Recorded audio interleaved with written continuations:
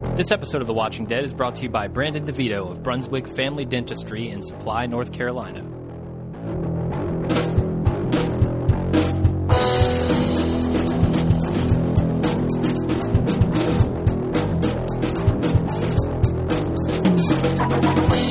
Welcome to The Watching Dead, the officially unofficial podcast for The Walking Dead on AMC. I'm Jim. And I'm Aaron. And this week we're covering Season 4, Episode 1, entitled 30 Days Without an Accident. A season opener that I feel like was a real season opener. It did a lot of setup. They didn't have a lot to work with after last season, right? I mean, most of the stuff that they wanted to wrap up was wrapped up in the least satisfactory way possible, except for the governor, who at that point were like, whatever. Yeah, that's the one thing we did want to see kind of wrapped up, and they did not do it. Yeah, the way they let that go out, we don't care anymore, or I don't. I mean, I'm sure he's going to come back at some point, but until then, I don't care. Right on. So, do you want to get right into the recap, or do you have something to talk about up front? Oh, we got a bunch of stuff to talk about. We've got about 24 hours left in our Kickstarter. We just posted the T-shirts that you guys can qualify for at some of the backer levels. It's a really awesome design. If you were a fan of the Lori Fiesta cast we did last year, I think you'll be pleased. It's a Day of the Dead inspired design commemorating our Fiesta Day Lori. And it's a sweet design. We got it posted up there. It's the $35 backer level. There's all kinds of different levels with different rewards on it. Just want to let everybody know it's the last 24 hours you can get in on this. We've still got 2 goals to go. One for to bring back my survival guides. If you're a long-term Season 2 fan, you know what those are. If not, the website talks about it.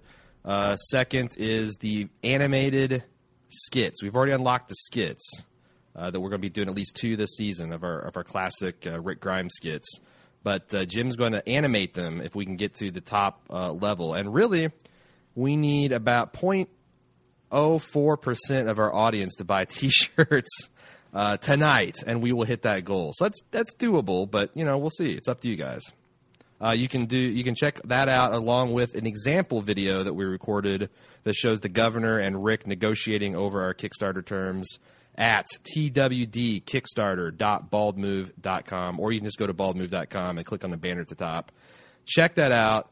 Finally, we are going to be at the Walker Stalker Con. We've been invited as guests for November 1st through the 3rd. We've got a panel at noon on Saturday, I believe. We're going to be doing a meet and greet on Friday and Saturday night. More details to come on that. But we also, as speakers, we got some VIP tickets. We got a set to give away. That's 2 tickets. And Jim and I decided to make a little contest.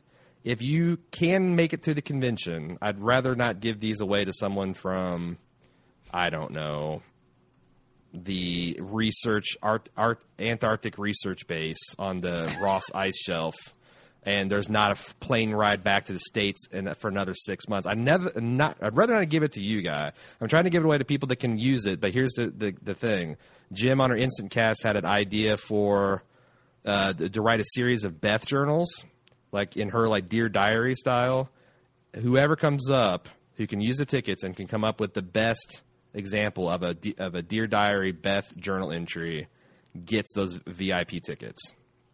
So you get to go to a cool Zombies con, meet and greet some of the stars of the show, including Norman Reedus and Andrew Lincoln, I believe, is going to be there Saturday only. If you want to get on that action, hit us up. Send those pitches at watchingdead@baldmove.com. And now I'm spent. I'm ready. I'm ready to get on. That was a lot of talking, to the main cast. Yeah. All right. Well, let me take over now, and we'll get into the recap. We start off this week with Rick listening to his iPod out in the yard, and he's digging around. He's planting crops and stuff, and he finds a gun just buried in the yard there. And then he takes out his earpiece when he sees it, and he hears a whole bunch of zombies chomping at the fence, trying to get him. What did you make of him finding the gun? Well, since you posed that to me on Sunday night, I've been thinking about this a lot. And I think there's a little bit of imagery about the kind of reap what you sow. And I don't know if that's going to be like signs of things to come that, these, and that also kind of ties in with his conversation with the pseudo zombie girl from Ireland, apparently, that, actions have consequences, and the group has shed a lot of blood and done a lot of crazy things, mostly for the right reasons. And I wonder if some of that's going to come home to roost. And also I wonder if there's a parallel to Carl. There could be. So I'm wondering, we know that Rick doesn't want to carry his gun. I mean, we see it later on in the episode, just a couple scenes in here. And it felt to me watching this episode that something happened with Rick to where he made a mistake that he regretted. And that's what this whole theme of can you come back? And that's what, at the end when he asks Herschel about, can you come back from that? And Herschel's assuring him, yeah, sure you can. I feel like there's some mistake that Rick made that he really regrets. And I don't know if that is not being there for Carl and having Carl shoot that kid last season, if that's the mistake, or if something has happened in the off season that we haven't seen yet. That's a good question. I think that's a strong take, honestly, that, he saw the fruits of him living by the gun, dying by the gun, and that his son is kind of taking him as his model. We see that there's been a deliberate attempt to keep the children at the prison complex children, and Carl included. So I think we'll have to see. There could be some trauma, but honestly, when he was talking to Herschel, and Herschel's like, you can come back from these things, Rick. I think they're talking about him just going crazy last season. And it'd be weird for them to be having that conversation and not a conversation about something else that happened. Does that make sense? Yeah, it does. I guess my only problem with that is that, yes, Rick went crazy, but why doesn't he want to carry his gun just because he went crazy? That seems to be a big point of this episode, Right. And the woman that he meets is talking about the things that you have to do to survive, and I feel like going crazy is not one of those things that you have to do to then come back from. Right. Also, he started his day by basically putting in some earbuds and contaminating some water. Do you think? And we kind of see lax hygiene throughout this episode, and obviously it has some consequences at the end. Do you think these are connected? Are they deliberately making a connection between the casual treatment of their water supply and people getting sick, animals getting sick? I'm pretty sure they are. Like you said, it was made such a big point of to show Daryl licking his fingers before he gives this kid a handshake later on. Right. And yeah, I think it is. I'm kind of surprised that survivors haven't made any line of sight breaks between them and the zombies, because clearly, they say later in the episode that, hey, you know what, when we're actually working a fence, it draws them in and concentrates them. They could hang some tarps on the second layer of fence. They would still be able to observe the zombies from the height advantage of the prison, but they wouldn't unnecessarily just antagonize them and be shaking their sweet, succulent asses at them all day long. If they did that, it's kind of curious. I am the first to admit that I get off on the Robinson Crusoe aspects of the show, the real frontier zombie living, and I think we got a healthy dose of that this episode, but I always want to see more. I want to go full Mythbusters on this shit. Yeah, no, I'm with you. I like the stuff that they build, and the logistics of surviving, I guess, is one of the big things that I've always kind of been in this show for and haven't been shown much of it. Speaking of, did you know the Mythbusters are doing a crossover this week? I did. Yeah, I didn't see the Breaking Bad one that they did, although I want to go back and check that out. It was kind of disappointing because it turns out Vince Gilligan's full of shit on almost everything. But I'm kind of excited about the Walking Dead one. I love the Mythbusters, and I think that's recording either tonight or tomorrow or Thursday. I can't remember if it's the 15th, 16th, or 17th, but got my DVR set. All right, next thing on the list. Carl visits Rick in the yard, and he sees that Violet the pig, the town pig, is sick. Rick tells Carl not to name the food because he's named her Violet. Yep. And we see, so early on in this episode, we see hints of problems within the camp. And I think those problems are just going to snowball and get worse as the season goes on. And that could eventually be a good way to get them off of the prison grounds, right? Could be. I mean, so they're so far off of the comic book page at this point. Can we just... I used to save my open speculation for the spoiler section, but now it's like I think I can just openly speculate and keep the stuff that I know is informed by the comic book separate. What are your thoughts on that? Yeah, I mean, as long as you are able to do that in real time, so we're not spoiling people on the comics and we're making predictions not based on the comics. Well, I'll save it. Maybe we can talk about it in the spoiler section. I'm notoriously bad at remembering to do this, but I'm going to make a note of it. All right, well, I've got a spoiler for you right here that I'm going to drop. I know what's making Violet sick. It's walker-rotted soil. That's what it is. Yeah. Old Rick was worried about that, and he got plenty of walker rot in the season 3B. So, absolutely. The other thing, Adam B turned me on to this in the Facebook thread. He mentioned, because we were talking about we don't know how much time has passed, he said there's a one possible clue that gives us a lower limit, and that's Rick mentions that the Violet started off as a piglet. Yeah. And I did some research based on that, and I did some, went onto some, 4-H websites and whatnot, and I guess, my best guess here, is that typically it takes 6 months to go from birth to butcher weight. I don't know if Violet is butcher weight, but let's say she's getting there.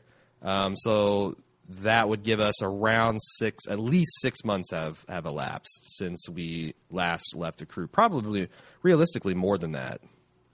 That feels like a lot, honestly. I wouldn't have guessed that based on just But think about the other evidence. We've got, like, enclosures built. We've got an adobe grill and sunning deck on...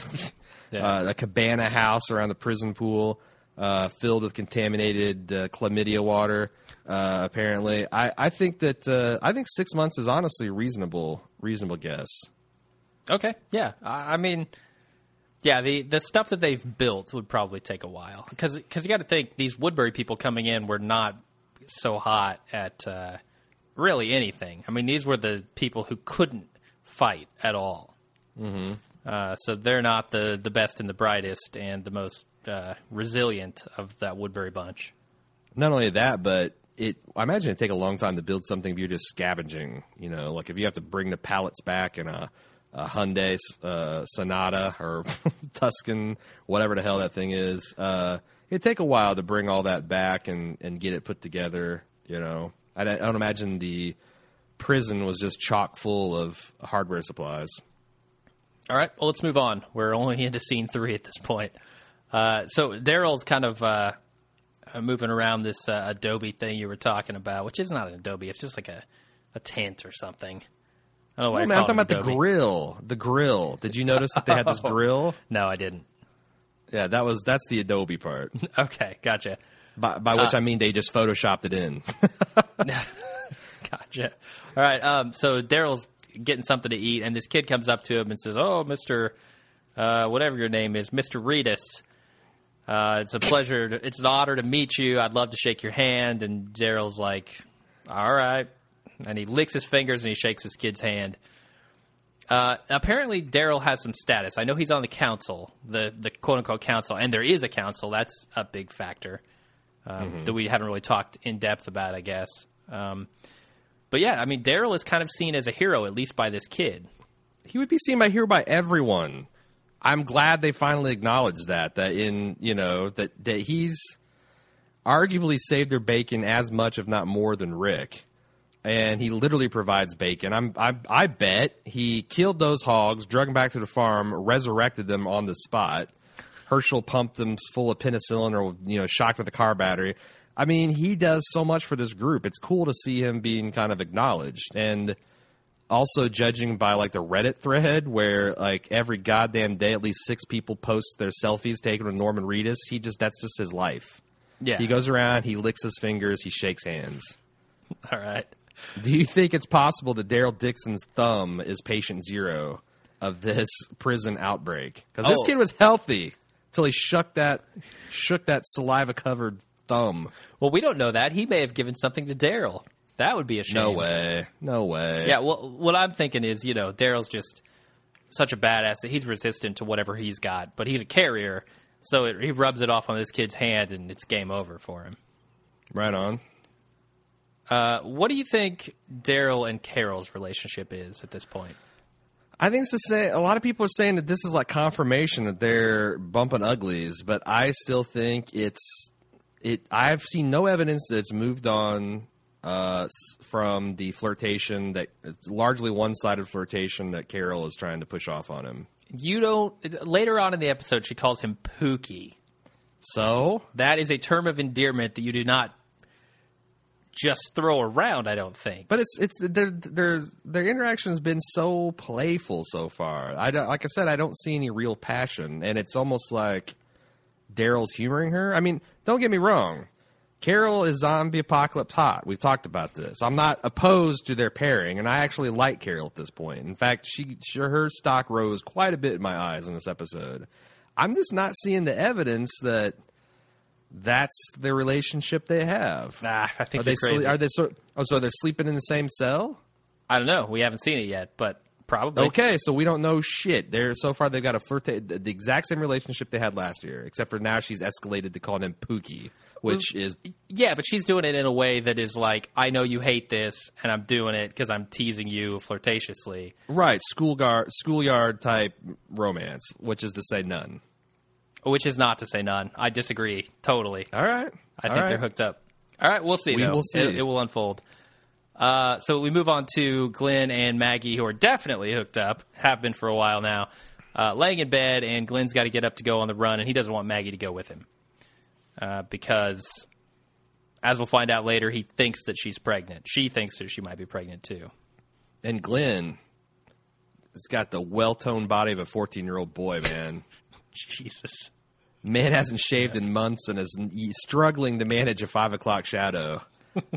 It is so hilarious, man. I think, I don't know, man. It's interesting. Glenn should keep wearing shirts. Yeah, it's Herschel and Glenn haven't shaved in roughly the same amount of time.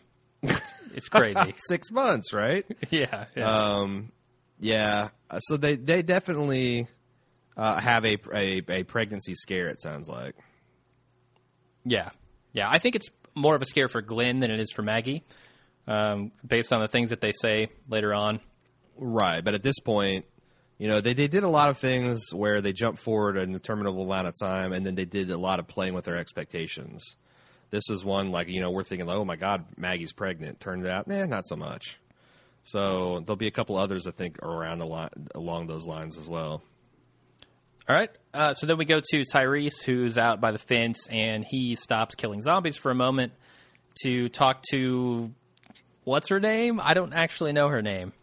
I don't know. We'll either learn it over the course of the season, or she'll be eaten by a walker next week. I'm trying not to get too attached.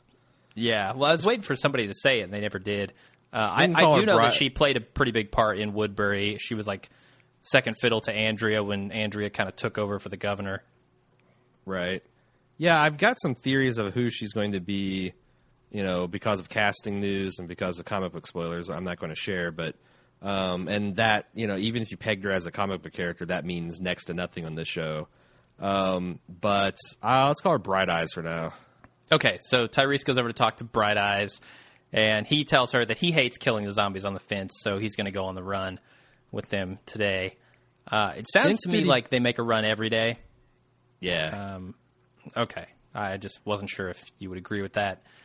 Tyrese, not like super badass mode right now, right? He's feeling guilty about killing zombies on the fence. I don't know if he feels guilty. It just does look like it's a shit work, man. It's a shitty job. Yeah, but he doesn't want out of it because it's hard work or bad work to do. He wants out because he doesn't feel right about just murdering all these things on the fence. Oh, I guess that's an aspect of it. I was going to get into. That's part of the unpleasant aspect of it, that you got these stinking corpses that used to be people, and you're just repeatedly ramming them through the head with whatever's handy. But yeah, he does. I don't know at what point. It's something I've been pondering of late on this project I'm working on. At what point do you lose your inhibition about killing people, well, especially if they're walkers? I feel like I would lose that almost instantly. Like Yeah, the whole killing Rick, walkers, sure.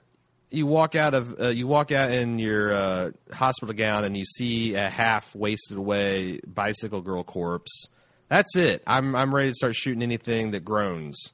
Whereas he had to be repeatedly reassured several times by Morgan the day after he saw multiple Walking Dead that it's okay to kill these people. The ones that are trying to lunge for your face and tear it off. Like Tyrese lost a little bit in my eyes. That's a very naive, kind of soft attitude that I don't think you can take into this world. Yeah, I mean, I'm with you in that regard. I don't think it was untrue to his character by any means. I think in last season we saw him, when they had the Walker pits, the Screamer pits or whatever, we saw him kind of disturbed by that as well. Well, this is just wrong what they're doing here. Because of what they were going to then resultingly do with the zombies. I think it was more than just as like, this is inhumane treatment of the dead, Yeah, that's probably it too. Anyway, that's my take on it. Okay. Then we go over to Zach and Beth, who Zach is best boyfriend now. She's got a significant other. That's interesting. She's sweet on is somebody. not Carl. Not Carl Jr. I'm shocked and amazed, Beth. Yep, and Zach tells her that he's going on the run too. Everybody's going on this run except for Rick today, I guess. So Beth is unfazed. Beth doesn't really care that much. He's like, aren't you going to say goodbye? She's like, no. Yeah, she's keeping him emotionally at arm's length, and rightly so. I mean, Yeah. It's funny to see the evolution of her character. She was one of the ones least capable of dealing with shit in season 2. And now she's, probably gone too far the other way with the emotional armor, but it's kind of cool to see her toughening up and thriving in this shitty world she's living in. Yeah, she needs to go out and talk to the girls around the fence because those girls are going to get themselves in trouble real fast. Right. But we'll get to that. So Bob also asked to go on the run, and he says that they should let him go because he's an Army medic, or at least he was. Well, I think, didn't Glenn make that point for him? Yeah, he didn't make that point. But yeah, Bob Angelo, who's played by Larry Gilliard, who's most famous for being D'Angelo Barksdale on The Wire. It's the first look we get to see of him. He didn't have a lot to work with this week, but I'm excited to have another veteran quality actor on the show. Yeah, definitely. And we find out that he's only been with them for 1 week. Yep. So good information to know there. Then we go out to the yard, and Herschel is transplanting plants with Rick. He's trying to teach Rick how to grow premium weed. Uh-huh. Yep. He's like, Rick, I gotta show you the finer points of feminine, low stress training so you can get your scrogs going, and he's talking about how you got to clone the females. It's just really technical, and amazed that he's spending that much time growing a substance would dull your mind in the zombie apocalypse. And Rick's cool with it, Yeah, well, Rick wouldn't have been last season, but he went a little crazy, and yeah, he needs something to take the edge off. Herschel prescribed him some medical marijuana for his stress, for his insanity. Right.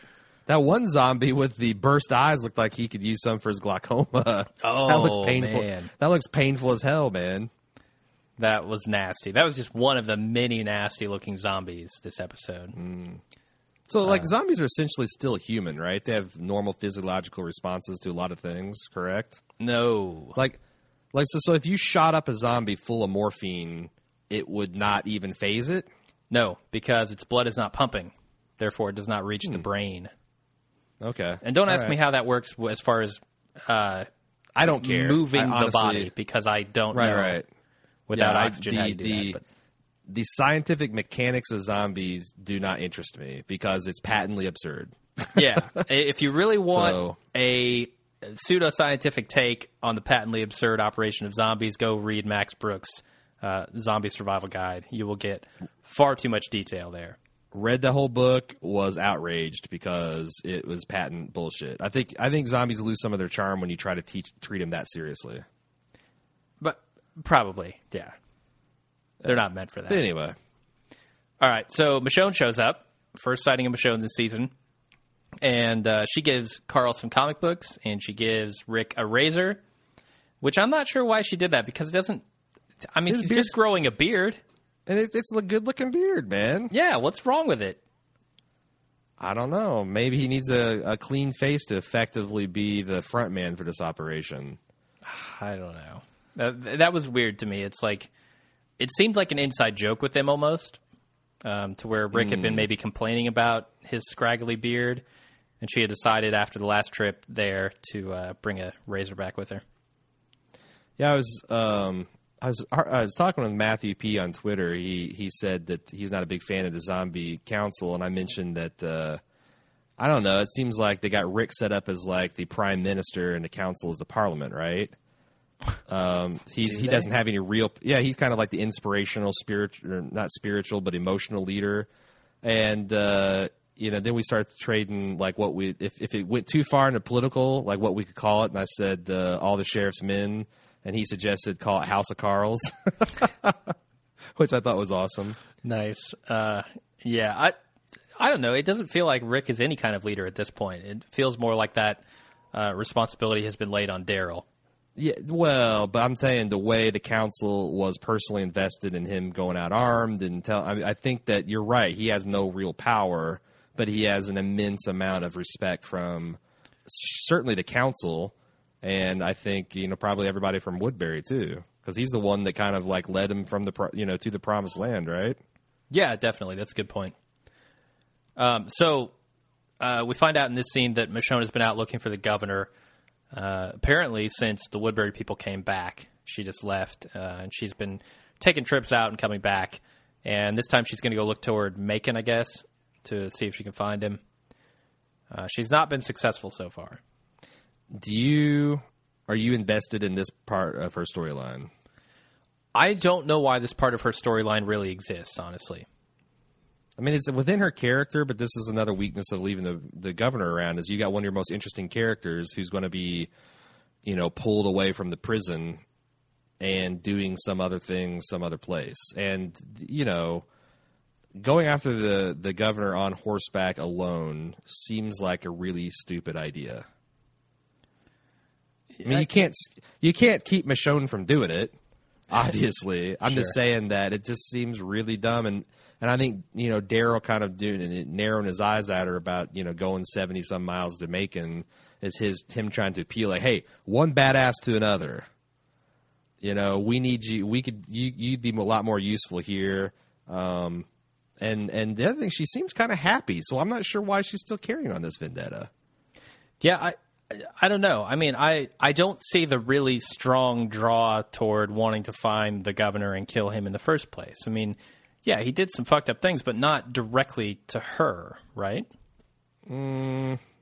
Yeah. I mean, you can kind of debate that point, but I see what you're saying. I mean, maybe she wants to avenge Andrea. That's really the only thing. I think that's a solid reason for why she would want to do that. And I'll talk more about it in the spoiler section. Okay. I thought it was fitting that she hands Carl a bunch of comic books, considering that this is a show based on a comic book. Oh, yeah. I think that was definitely the subtext there. Yep. And then they say that they're going to go for a run to the Big Spot, which is a big box retail store.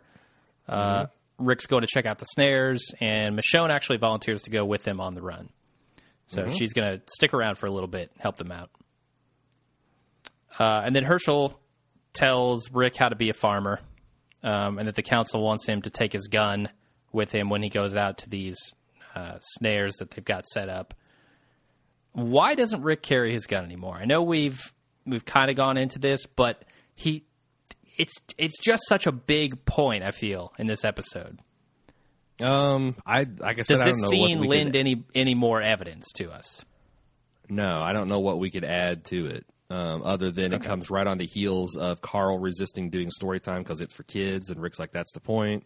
So it's more and more to me as we talk about it, I think that's more of a Rick trying to set example for his son, that you don't have to be the psychopath that you're trying to become, following in my footsteps. That you can get by in this world relying on other people, and and that's being a farmer. And that's the point he makes at the end of the episode as well. So being a farmer is just as heroic and providing for people is just as heroic as something that Daryl or Tyrese might do. Oh, are you saying Daryl would be as big a badass if he was farming? I bet Daryl Dixon could do badass farming. I bet your ass he could. All right. You're probably right about that. It would involve towing an International Harvester behind his souped-up Triumph bike, but, Mm-hmm. I'm sure he can make that work. All right, so Rick goes out to check the snares, and while he's checking them, he finds a very disheveled-looking woman who has apparently been out there for quite some time. She says that her husband needs help, and after checking her for a knife and giving it back to her, Rick follows her toward her camp. Is this an extended Lydia joke from Breaking Bad? She does look a lot like Lydia, yeah. And the actress that plays Lydia is from, I think, Scotland or Ireland. I'm not sure which, and she's got that kind of accent. Like this is what Ryson has done to her. Ryson's taking his toll, yo. Yeah, she didn't die from it, but it did some horrible things. Another question. Why does Rick have a Qdoba burrito on him at all times? I don't know, man. That is a really good question. They make it a point of being just on the other side of the fence, so he's not expecting to be out there for a long time. I mean, I thought at first, maybe it's bait for the trap, but who the hell offers... It was a cat carcass. Yeah. I mean, she looks like she'd eat it, granted. Sure. Like she has eaten cat carcasses, apparently. Yeah, but I don't know. I thought that was just really funny that he just whipped out from his back pocket, apparently. Maybe that's where he keeps in his holster. Oh, no, he had his gun with him. So He did. So he had the burrito in his hand. I've given all that gun stuff up. All I need is this Qdoba burrito. All right, so pico de gallo and guacamole. All right, queso. Add queso to that. It's a 6-way. I don't know. I know where I was going with that. 6-shooter, 6-way. Moving on. All right, moving on. 6 barrels of cheese and sour cream. Carl tells the kids at the fence not to name the walkers. Just exactly what his dad told him about the food. And I like this scene a lot. I think it is representative of what this kind of sheltering of Carl and the kids is turning them into. They're not impressed upon the importance of being able to defend yourself from these things because they think they're safe now. Yeah, in fact, what in the hell are they doing letting kids antagonize zombies in the first place? I feel like they just think they're safe. They're too safe for their own good, and that's going to, I think, cost them eventually down the road. What I'm saying, though, is that if the show is aware of the link between presence of people along the wall and zombies clustering, why the hell don't they just have a rule like stay away from the goddamn fence? Yeah. Don't interact. Don't get as close as you can to interact with the zombies and egg them on. Yeah, maybe. I mean, so there's some asses needing paddling's all I'm saying. I mean, granted, I'm not a big fan of corporal punishment, but it's a zombie apocalypse. If you can kill people for the slightest provocation, I feel like you could probably go back to ass beating for a while too. All right. Plus, I mean, it's hard to keep a handle on the kids, right? I mean, Carl was escaping every single episode last season. That's what I'm saying, man. So maybe these kids just snuck off. Maybe there is a rule that says, "Hey, stay away from the fence." A gang of preteens slunk off in broad daylight. That sounds about right. That's exactly what happened. Actually, I know. I mean, imagine how Carl got out of that house with on the farm. Good Lord, there were 12 adults in that house, and Carl gets out. No, Carl's a ninja, and that's the thing. We didn't know what a badass he was. That's true. He is kind of a badass. All right. Anyway, so Daryl's group shows up at the big spot, and they explain how they drew away the zombies with the boombox, which was kind of cool. Then Zach tries to guess what Daryl did before the outbreak, which I was kind of hopeful for because I thought, story time for Daryl's backstory. but then, chomp chomp, he's gone. So there goes Daryl's backstory. He guesses that he was a homicide detective, and Daryl kind of fucks with him and is like, yeah, that's totally right, man. No, that's kind of cool in a Saving Private Ryan, Captain Hanks kind of way. I thought it was an entertaining conceit. Yeah, no, I like that scene a lot. Although I did have one problem with the scene, and that was the gun safety. Oh, for Christ's sake. Preach it, Jim. This is my usual bulwark, but I'm going to let you take it. This is not a marching band, Zach, and you do not have a baton in your hand. Quit swinging that thing around like it is one. It's like his mission was to fucking sweep everyone at that muzzle. I'm going to point at Michonne. I'm going to point at Daryl. And that's fine because he's clearly a jackass, but there's clearly no one on that set that is any kind of military, law enforcement, or gun advisor. There can't be. Because if they were, they would be like, that's fine if he does that, but Daryl should jump his ass. Like, that would be a good way for Daryl to, like, bust his balls, put him in place. But it really bothers me watching these idiots just swinging their gun around like it's nothing. Yeah, I'm with you. That's one of the things that during their gun training with Shane, they just didn't fucking learn. Or didn't care, but it just it makes me agitated, man, because you pull that shit on a range and you will get a talking to. Yeah. Or thrown out if you keep doing it. Oh, man.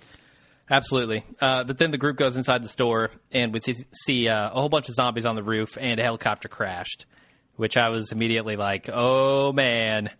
Got helicopters on roofs. This really is a zombie flick. Yep. That gets my zombie blood pumping right there. Yeah, it strained my credibility that a Walmart could survive a helicopter because that looks like a big freight military Chinook-style dual-rotor helicopter, like a fucking heavy bird.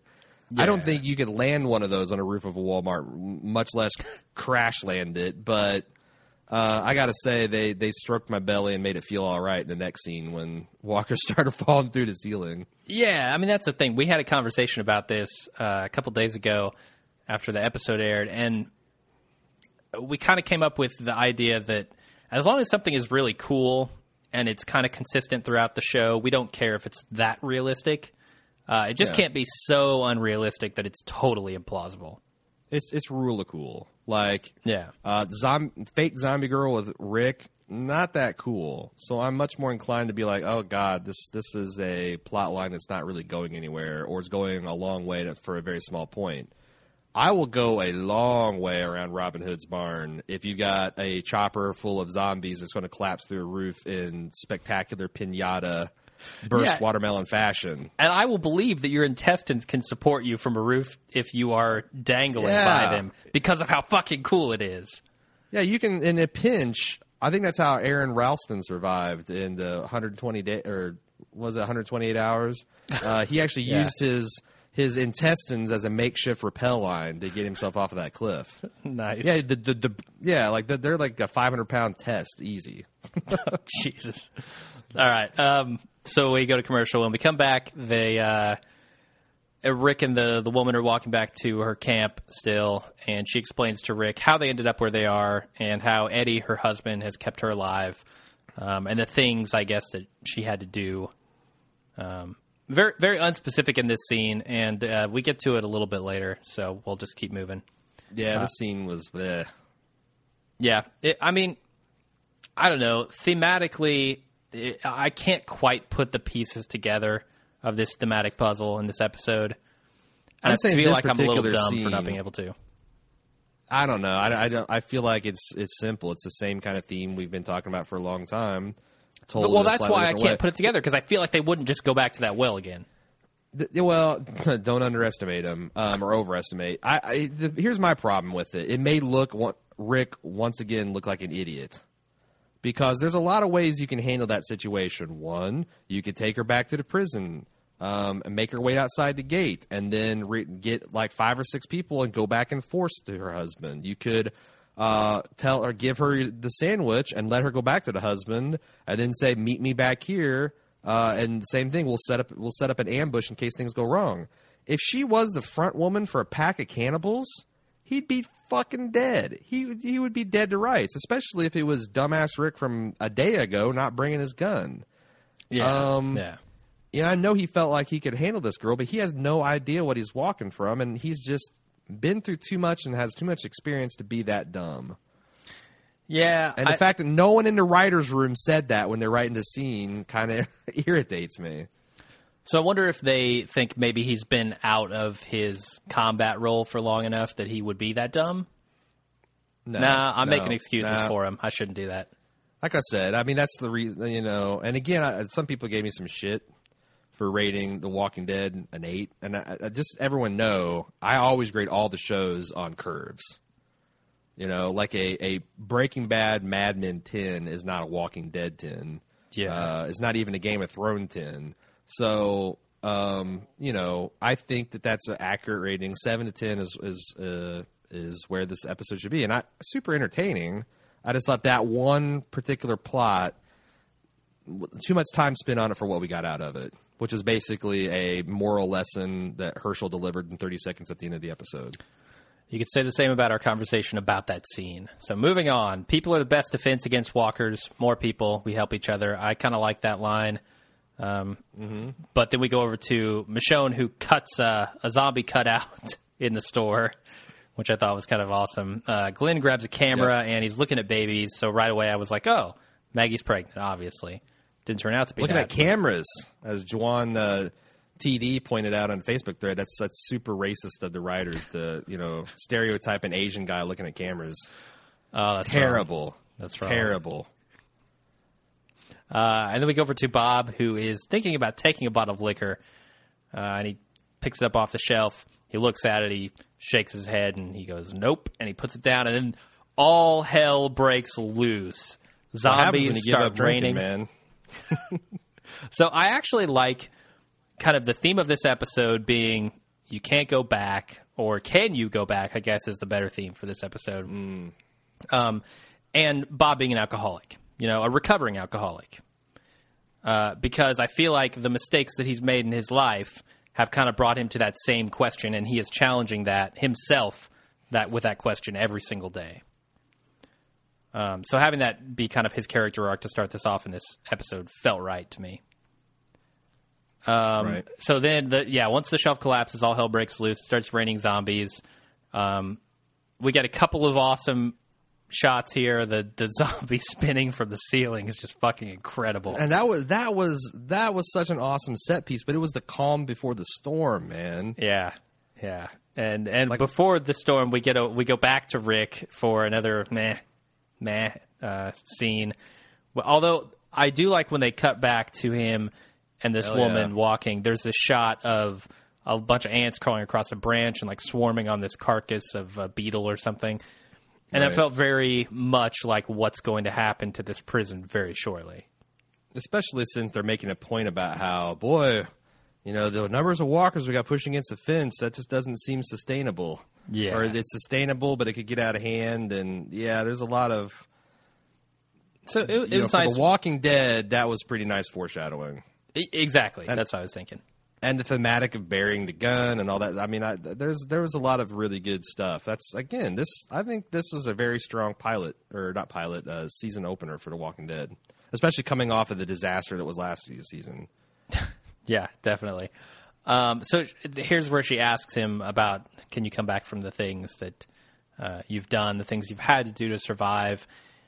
And I got a very creepy vibe from her. And I think it's basically explained later in the episode what they had to do. I don't think she's telling Rick all the things they had to do, just killing people and eating whatever they could find. I kind of thought that he was going to walk into ambush and he realized it, because wasn't the point of him asking that question about didn't you love the children leapfrogging statue or whatever sculpture, and they're talking about the sculpture? Wasn't that like a test of her? Because she acted like, oh, yeah, that was my favorite too. And I thought that was going to be like his, aha, you're full of shit, lady moment. And then it just kind of went nowhere. I didn't pick up on that, but I think you're right. Yeah. From that point forward, he started treating her differently. Like, he was much more on guard, and he was making sure she was in front of him, and she kind of, I felt like, picked up on it. like was trying to get him to talk and trying to suss out whether he was trusting her, going to call bullshit. But I couldn't figure out where I really don't understand where she was. She was telling this story and about being a sculptor, and she was in an international airport. I'm assuming that's in Georgia. I don't know. Is that the ATL? I don't know either, but I felt like that was a pivotal moment that then didn't pay off. Maybe somebody else can help clue us in for next week's cast. I don't know. Yeah, I mean we're years into the zombie apocalypse at this point. It could be from anywhere, really. Right.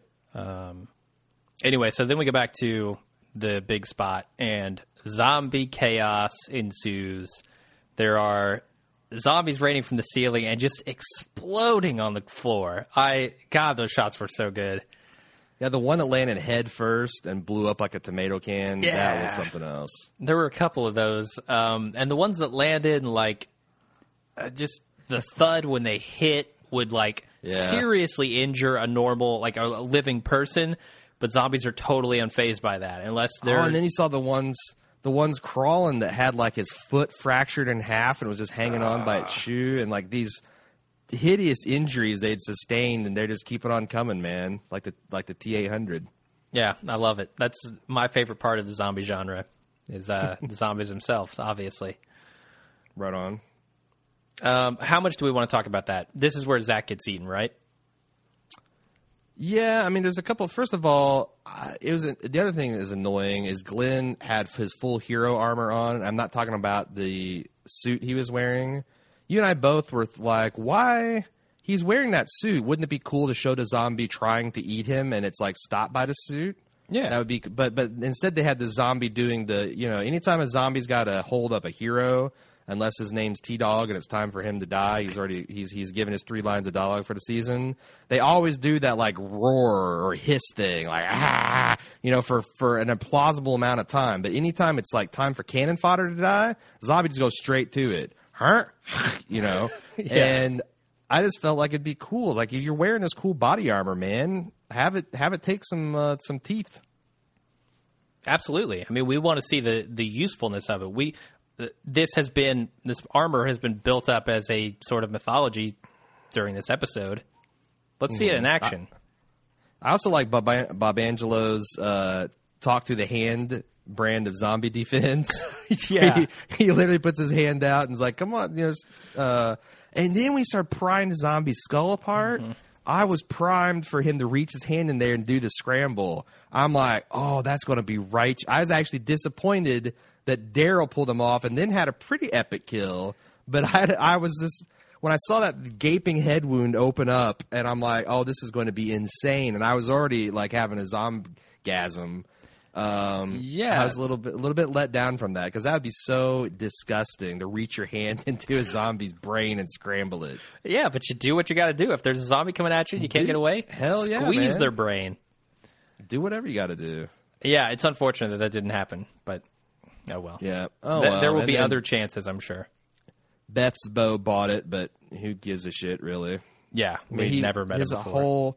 His whole plot was a crack wise on Daryl and to give us a reference point for how much tougher Beth is. Yeah, pretty much. Okay, let's go to Rick and the Crazy Woman again. They finally make it to her camp, and her husband is... a head in a burlap sack. Okay, I was going to try to explain it more subtly, but yes, that's exactly what he is. She tries to attack Rick with a knife, and Rick dodges it, and then she kills herself and tells him, hey, I don't kill me. Don't actually put me down. I want to become one of those things. You can't go back. She wants to join her husband with wherever he's gone.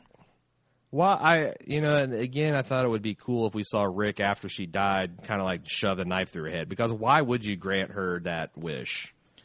That's yet another zombie that's going to be up against your fence in a couple days.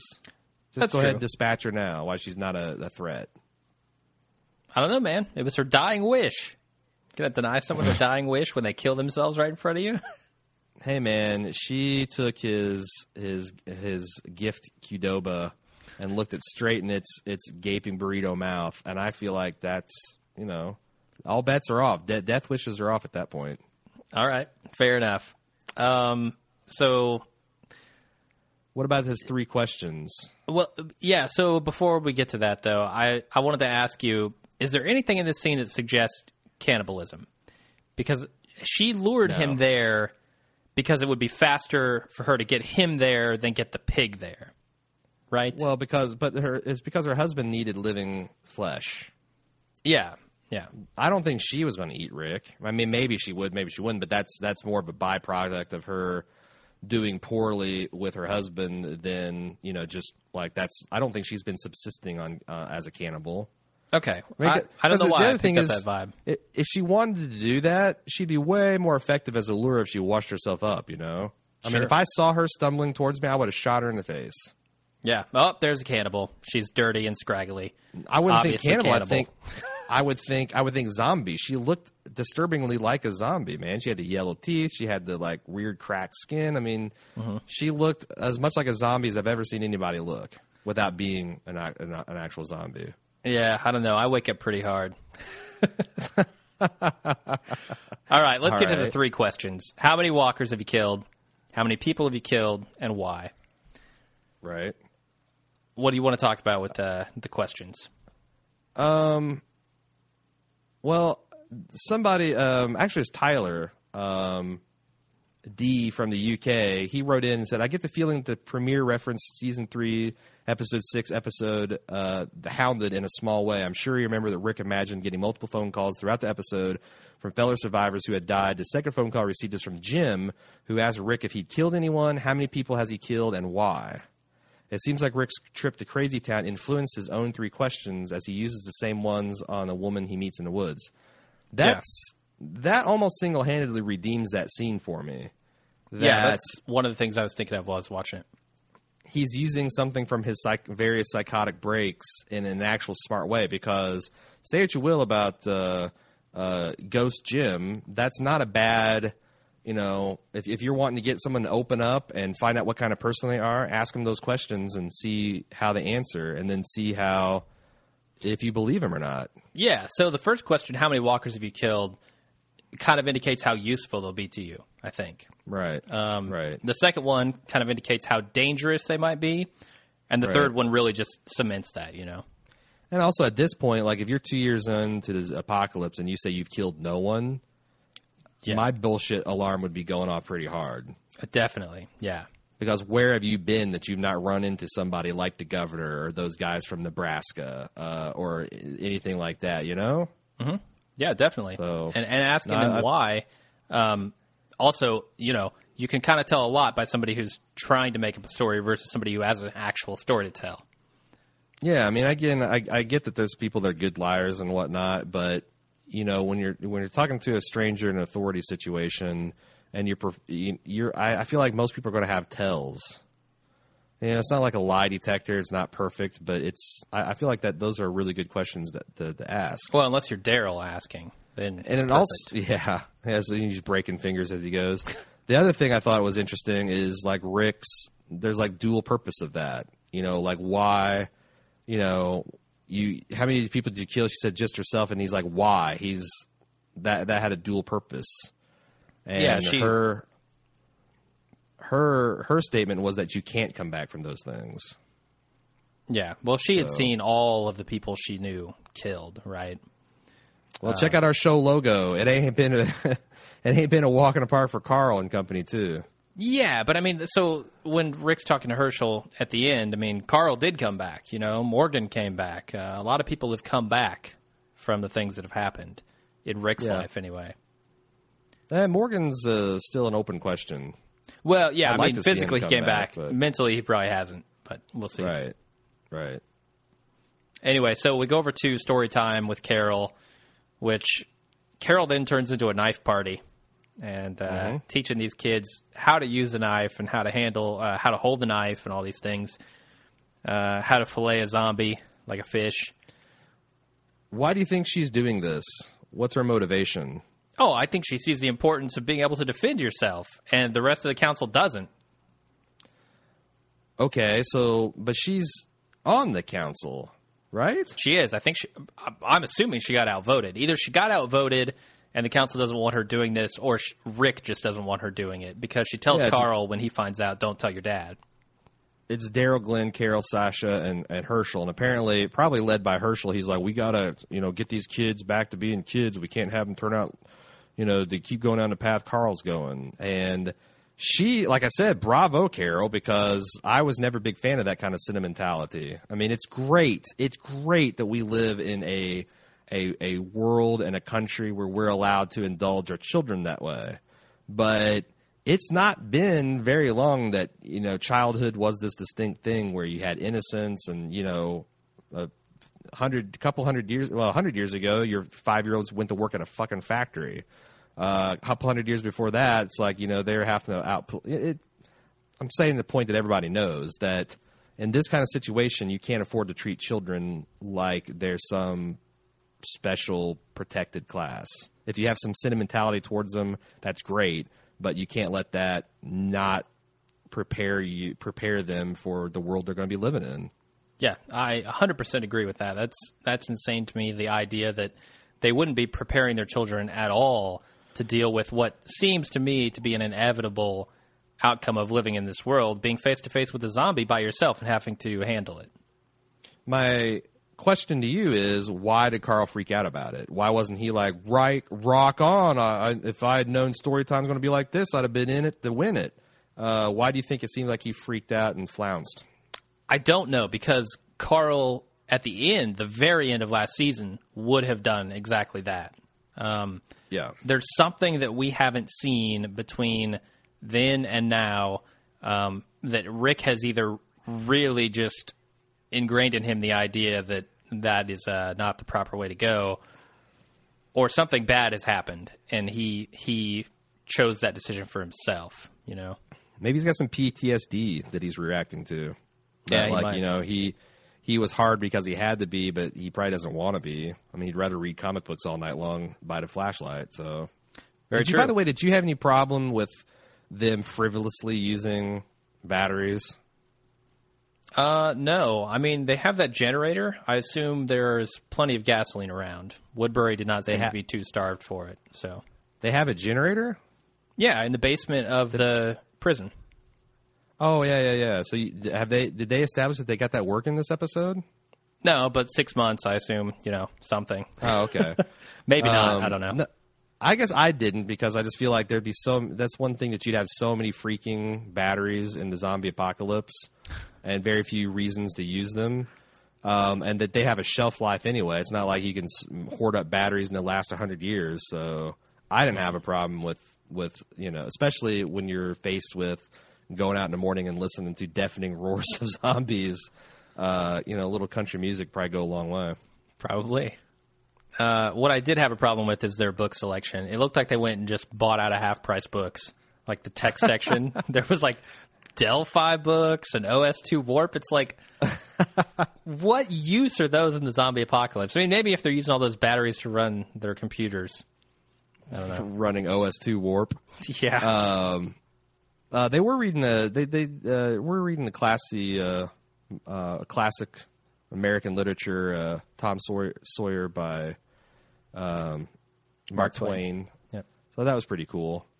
I think we're ready to move on to the death of Violet, the most emotional death we had in this episode. Yeah, because there was only one other, and it was bullshit. Back at the two. Was two. Zach died, and young. I don't know I don't have a pet name for the dude that died at the end of this episode. Oh yeah. The kid. I don't know his name either. Yeah, Harry Potter looking dude. Yeah. So we go back to the prison, and the sad death happens. Oh, Rick sees Violet. I wish he was around because we could call him Boris, because he looks just like dude from Goldeneye, played by Alan. What's his name? Alan. Yeah, I don't know his name. Yeah, he's Boris. Sure. Violet towers above Boris and Zach. All right, let's talk about this Violet death. What is going on with these animals? Why are the animals dying? Because there are a lot of them outside the fence that are just dying, it seems. We got a lot of feedback on that, so let's save that for the listener section. Let's do it. Let's move on to Tyrese telling Bright Eyes, question mark, in my notes, that he doesn't like going on runs either. So Tyrese doesn't like doing anything that he's charged to do in this prison. Is that going to be a problem? He should be the farmer. No, I don't. I just think that they're trying to portray him as this kind of gentle giant character. Yeah, no, I'm with you there. I'm just wondering, like, plot-wise, for his character, where does that go? It seems to me that would go toward, I don't like doing any of the things that are required of me here. Maybe I'll move on. Oh, I don't know, because his sister, I think it's his sister, Sasha, obviously well ingrained in this group. She's a member of the council. I don't think she would support him on that. Yeah. I think it's more that he's going to have an arc that, leads him to, take that lump of coal that he is and turn it into a diamond, and get maximum hardness going. And they're probably in typical Walking Dead fashion. They're playing a little too heavy on that. All right, yeah, I could see that being the case. Playing a little broad. Yeah, they bust out the gauntlets a couple times here. The bacon gauntlet, yeah, sure. Yep. Not just when Violet dies. Anyway, Maggie tells Glenn that she's not pregnant, and she suggests that they can start making an actual life now. They're safe enough to where they don't have to constantly be in fear for their lives, and they can set up something real. Glenn doesn't think so. Glenn is of the opposite opinion. The only thing that kept them alive in Glenn's mind is being so afraid. So do you think she won him to her side at the end, or do you think this is going to be, as far as, like I said, that's another clear advantage that this episode had, is it set up a lot of conflict to resolve. Mm-hmm. It's just like there's not just one note, love triangle stuff. We've got a lot of interesting threats, a lot of interesting conflict that's being developed amongst a lot of interesting characters, which I dug. And honestly, if this is something that kind of Maggie and Glenn go back and forth about for several episodes, I could be cool with that. Yeah, I'd be okay with it, especially because it sprouts out of the stuff that we saw in season 3. I mean, when they got captured and he felt very helpless to actually stop what was happening to her. I feel like that's this scene here and his feelings on this are a direct result of that action. No, right on. And I think that's why that's the difference is that they, we saw them go through similar things, they had different reactions. And honestly, I can see the argument behind both of them. I can totally see Glenn's point of view. And I'm honestly more I tend to naturally be more cautious and hyper vigilant. And so I kind of side with him, but I honestly think that they've got a really well-rounded argument out on Maggie's side too. That like, well, if you're not going to get busy living, get busy dying. Sure. Yeah. So what are we? Why are we trying to live? Just to keep breathing, or we want to have a life? That's pretty compelling. Yeah. That's a strong plot point. I like it. Daryl tells Beth that Zach is dead. I'm okay with that. Beth writes it in her diary. Her give a fuck meter is pegged. Turns over accident sign. Yeah, she asks, is he dead? And I'm expecting Daryl to say, well, I got good news and bad news. He's dead. He got eaten, but he's still out there. And also, I'm single. Do you think that Beth is coming on to Daryl just a little bit at the end? No, I think you're crazy, man. All right.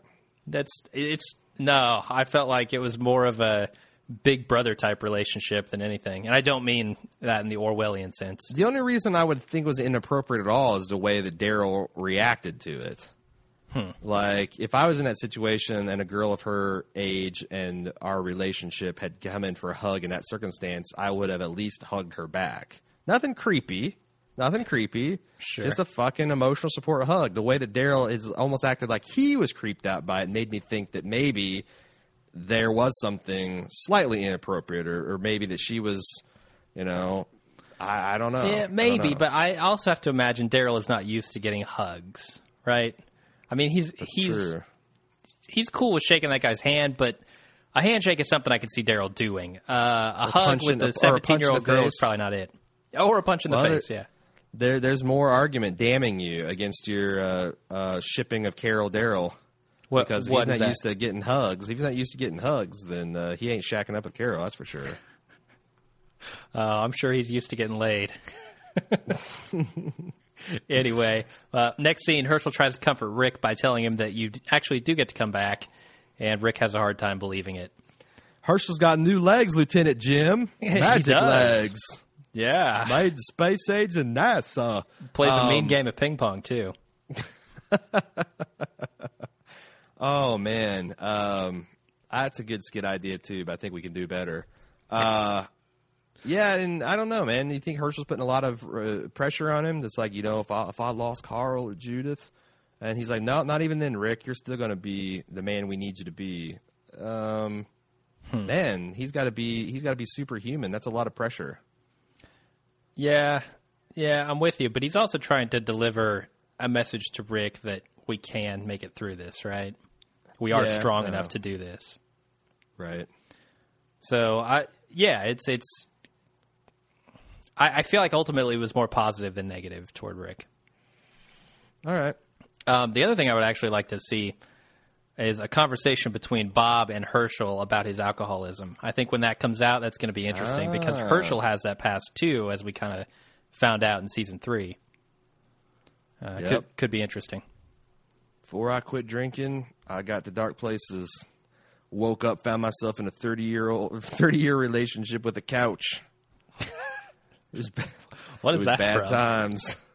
Remember, he said something about how he had this relationship with his couch because he was making a joke about spending so much time on it because apparently his wife made him sleep on there when he was too drunk, but it came off like maybe a little physical relationship with the sofa. Yeah, couch humping. That's all right. Yeah, the crevice between the cushions was inviting on those cold nights in the cold, harsh Georgia winter. Ugh, vomit. All right, so we get a couple of quick shots here of Bob thinking about some shit in bed, his alcoholism, no doubt, and how he almost lost his life. Typhoid Boris, meanwhile, is dying just feet away, hacking up his lungs, and Bob's not concerned.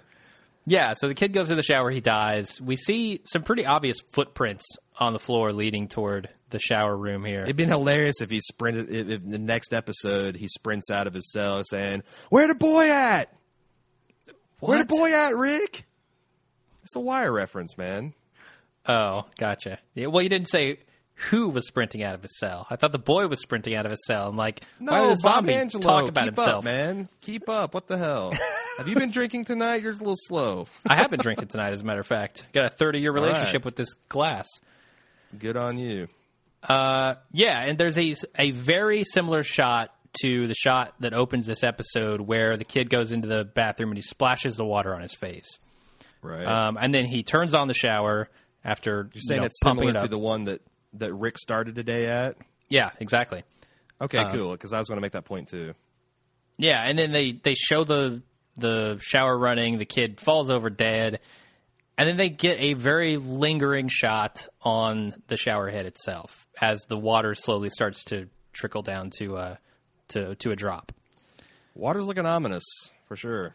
It is. That makes me think that there is something wrong with the water, but I don't know how that could be with only the kid being sick. Yeah, you might not be wrong. I don't know. We'll see. He could be patient zero, like I said. Or Daryl's thumb was. Maybe. Do you think that... Well, again, I want to save this because there's a ton of feedback on it. All right. Okay, so, yeah, we'll leave that for later. I just need to do Zombie Kill of the Week and Idiot Survivor of the Week, and I think we're good to go. Yeah, tough one, because there's if you define it as strictly zombies being killed by other people's actions, you don't got a lot to choose from. Well, no, a zombie just has to die. Oh, okay. So it's zombie death of the week. Essentially, yeah. This is like that modern Amish furniture store we saw, or simply Amish furniture store we saw to sell Tempur-Pedic mattresses. The chain store that's...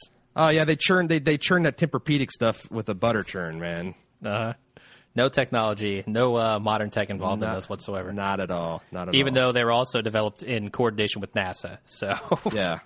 Well, the Amish were important early pioneers of NASA.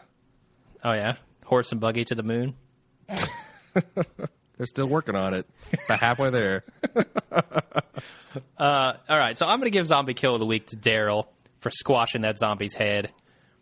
I think that was a pretty good one. I would Stolen definitely have zombie- given it to Bob. It was stolen zombie kill of the week, in my opinion.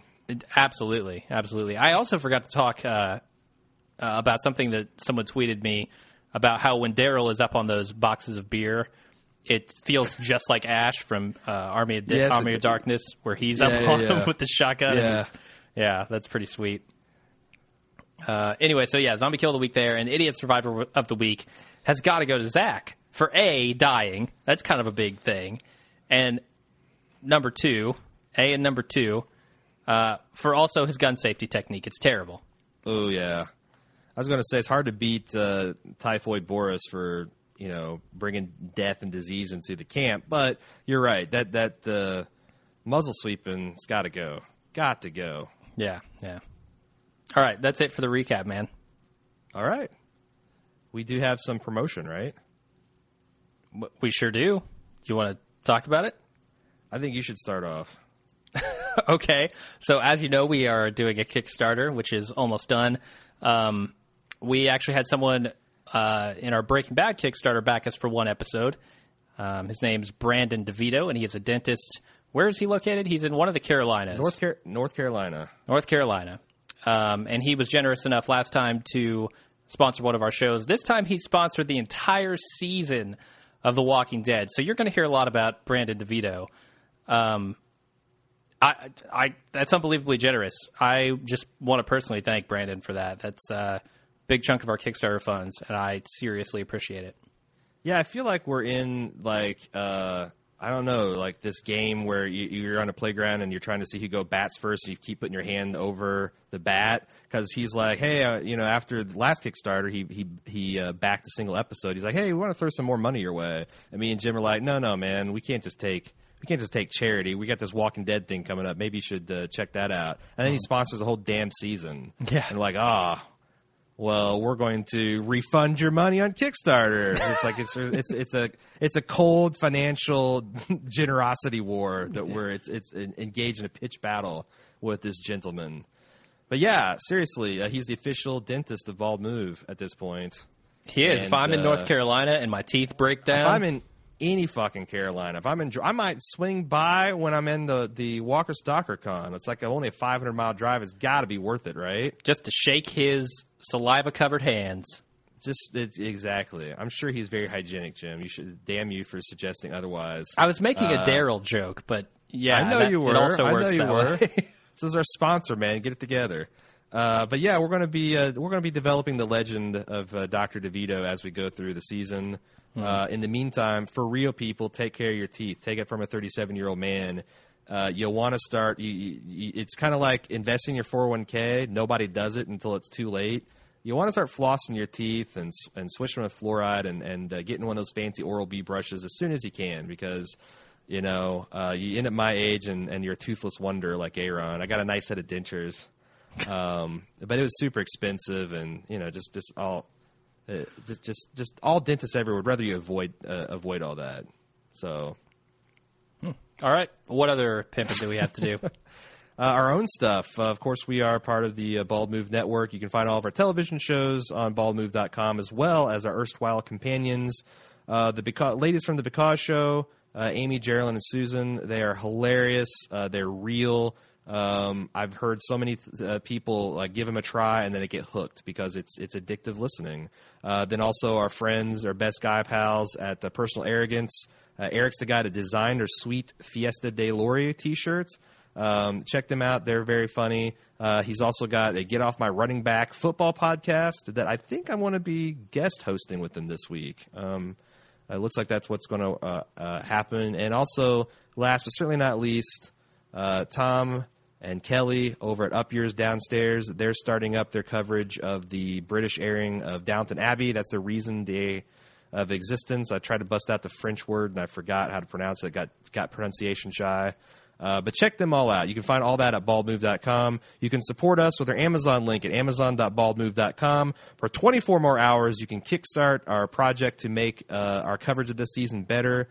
You can do that TWD Kickstarter.baldmove.com. You can also leave us reviews on iTunes. That's one of the primary ways we grow our audience. And also, tell a friend if you got someone that loves Walking Dead, loves good podcasting. We would love to have them in the Bald Movement. Okay. Feedback? Oh, yeah. It's time for that now, too. Yeah, it is. Oh, I'm struggling with this guy's name right off the bat. I think it's Guillaume V. Oh, Guillaume. Come on. Guillaume? Okay, Guillaume V. Like the season opener, maybe a little bit slow at start, but halfway in the episode, by the commercial break, I said, this is the fucking season opener. Show me something. But then the scene with the falling zombies happened. It was a really cool one. It almost felt like they asked themselves what new cool way we could kill zombies, and it worked for me. Honestly, I think they should brainstorm that every season and come up with 16 answers and film that thing. One per episode. That would be all right by me. Yeah. Is that okay with you, Jim? Absolutely. Last note, I like the end as well. Zombie attack from the inside being set up, presumably. Nice way to set up the next episode, although a single zombie should not be too damaging to them. That zombie boyfriend is not going to go Splinter Cell mode and stealth kill everyone, right? Anyway, my money on one of the kids being chewed. I know Jim has been waiting for that since the Dawn of the Dead remake. What do you think? Do you think, how much carnage is this guy going to cause before he gets corralled? I'm fairly certain he's going to cause a lot of carnage. I think him dying in the middle of the night like that is going to give him a big advantage when it comes to killing people. Yeah, I'm worried about Beth, too, because they kind of conspicuously showed her in the scene before. I'm not talking about her with Daryl. I'm talking about as she was writing in her. They had like a wide-angle shot or a zoom shot of her writing in her journal. And I don't know. I really like where her character is taken, so I'm not really ready for her to die at this point. Graham H. says, the premiere was a bit of a mixed bag for me, zombie head included. It had its good moments, including Carol raising a child army, raining zombies, and characters getting a chance to have normal conversations rather than trying to be dramatic. What bugged me a bit was mainly the side plot, The Lady in the Woods, which was confusing. The episode in general was still good enough to get me excited for the season, the rest of the season. Can't wait for next week. Totally agree. Nothing but good signs. They kept a lot of the stuff at a minimum that annoyed me of this show, and they pumped up a lot of stuff that delights me about this show to maximum. Yeah. So I'm standing behind my review. Nick from Illinois says, have one question for you guys. What do you think the cause of the kid dying and turning at the end was? Maybe disease can hit any time, no bite necessary, depending on the person's immune system. This is a very interesting turn of events, and I can't wait to see how this will impact the group and everyone in general. So, yeah, what we definitely know for sure is everyone is infected, right? If you, regardless of whether you're bitten or however you die, if you die, you come back. Right. So, I mean, this kid probably just caught something. Oh, Jesus. Probably caught swine flu. Terrible joke. And just. Are you saying Boris died. is a pig fucker, Jim? No. Speak plainly. Speak plainly if you're going to make that kind of accusation. No, not what I was saying. But sure, yeah, he is. Okay. That's what we'll call him when he inevitably rampages through the prison next week. I remember to call him pig fucker. What do you think it's possible that the zombie virus is mutating, and now it's jumping to affect animals as well as people? I think that's certainly a possibility. I mean, with all the animals we saw, and then he was kind of managing the food, wasn't he, to a degree? Was he? I think he was doing some of the cooking, yeah. Okay, yeah, you're right. You're right. So that might be an email a clue. about that later. Okay. Daniel W. says, someone call Glenn Mazzara and tell him that you can have a great action scene and character development in the same episode. Hear, hear. Again, very much a much more balanced episode than anything we saw in the Glenn Mazzara era, except for perhaps clear, guess who wrote that episode? I know exactly who wrote that. Scott Gimple. That's right, and he's running the show. So, I was nervous when I saw him on Talking Dead the night because, man, he looks nervous and he looks young and he looks like a massive dork. So do we. I know, and guess how we would do taking over running that show? Exceptionally well. Well, we try to make it at least funny and entertaining. But moving on, Doug J. from Stephen City, Virginia said, after last night's premiere, one of my first thoughts was Jim will give it a pass because of the awesome Walker stuff, but Aaron's going to hate it. I was shocked to hear the positive take you guys had on it. And 8? Are you effing kidding me? Walker's dropping through the roof was a nice set piece, sure, but the rest was a friggin' mess. It started with Rick's batteries. Really? They suddenly find a cache of Duracells and he's wasting them on bad country western music? And Herschel's got a foot now? Then we beat Beth's new boyfriend. Great, a new character. Oh, wait, he's dead. Carl's got a new bestie. Oh, wait, he's dead. Maggie's preggers. Oh, wait, she's not. At least Tyrell's still a badass and also finally getting some. Oh, wait, now he's a big puss who hates killing walkers on the fins and hates killing walkers on the raid. And Carol's calling Daryl Pookie? What? TF. And the whole Rick sequence is a sham. Never mind that he's close enough to the prison to think he doesn't need a gun, but so far away that she doesn't even know there's this huge state penitentiary just through the trees.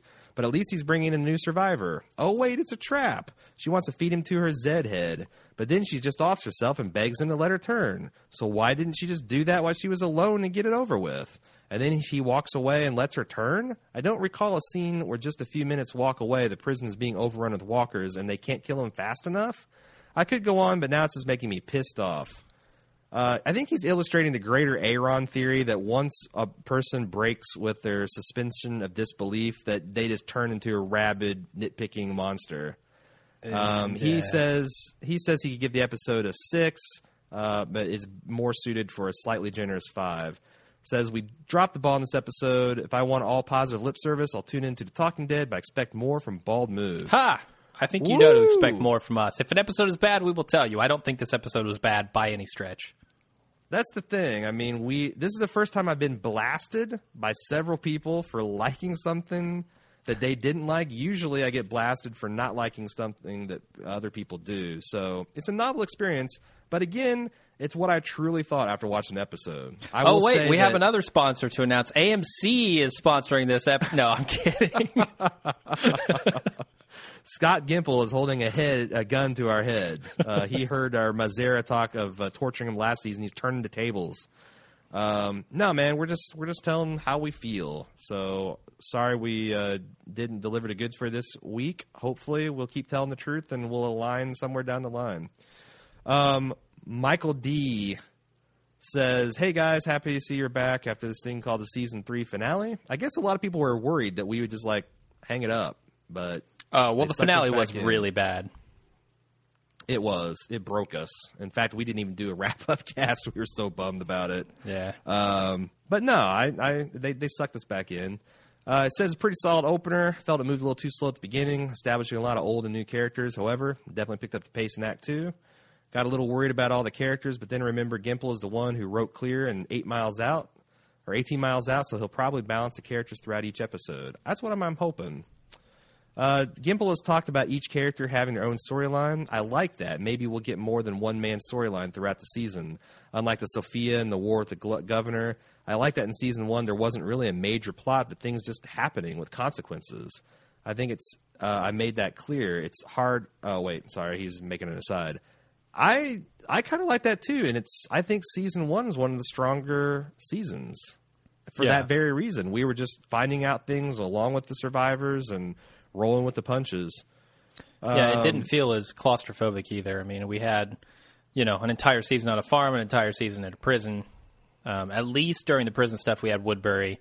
Otherwise, that would have felt really claustrophobic. He also says that he disagrees, thinks Walker Kill of the Week should go to Sasha or Michonne because they were kicking ass in the Walmart with their swords. He says also, you said you weren't really happy about Michonne looking for the governor, but I actually like it. Like you said, it's the next logical step for her character to go. Yes, the finished product will tell us if it's actually good or not, but that's with all storylines. True enough. Yeah. True enough. I don't know. I'm really up in the air on that one, I guess. I mean, I don't dislike the idea enough to say that it's not going to go anywhere. Yeah. But at the same time, right. she's such a cool character. I'd rather see her helping out the group. But yes. And I guess, one possibility is that this is just an aberration. They're saying what she's been doing for 6 months, and now she's going to be sucked back in with the group, which is my hope. But, as far as also giving this thing a second chance, I mean, that's my philosophy of this season. It's a new showrunner We know he's got some writing talent. He's got an eye for getting for what actors can do with what material. And so far, I'm cautiously optimistic. So, S-Dub in Cincinnati, my new adopted hometown, says, I purposely skipped rewatching Season 3 because I was afraid I'd choose not to watch Season 4 premiere. Absence makes the hearts grow fonder was the key sentiment here. I didn't like the Blair Walker subplot with Rick, but I think her message that you can't wash away your sins in this world will be thematic this season. Kudos to the Gimbal for a jarring plot twist in Walmart. Introduce a new black character. Get him stuck under a shelf with walkers all around. Kill the new white guy instead. It's a shocking development of Brave New World. True enough, S-Dub, true enough. Scott L. from Fort Collins, Colorado, says, as far as the season opener go, it's a solid return to our favorite zombie apocalypse. Not as balls to the wall as last season's opener, which I don't remember being that action-packed. That's the one where they took the prison, right? Yeah, right. It was. I mean, I think that the Walmart sequence is easily the equal of that.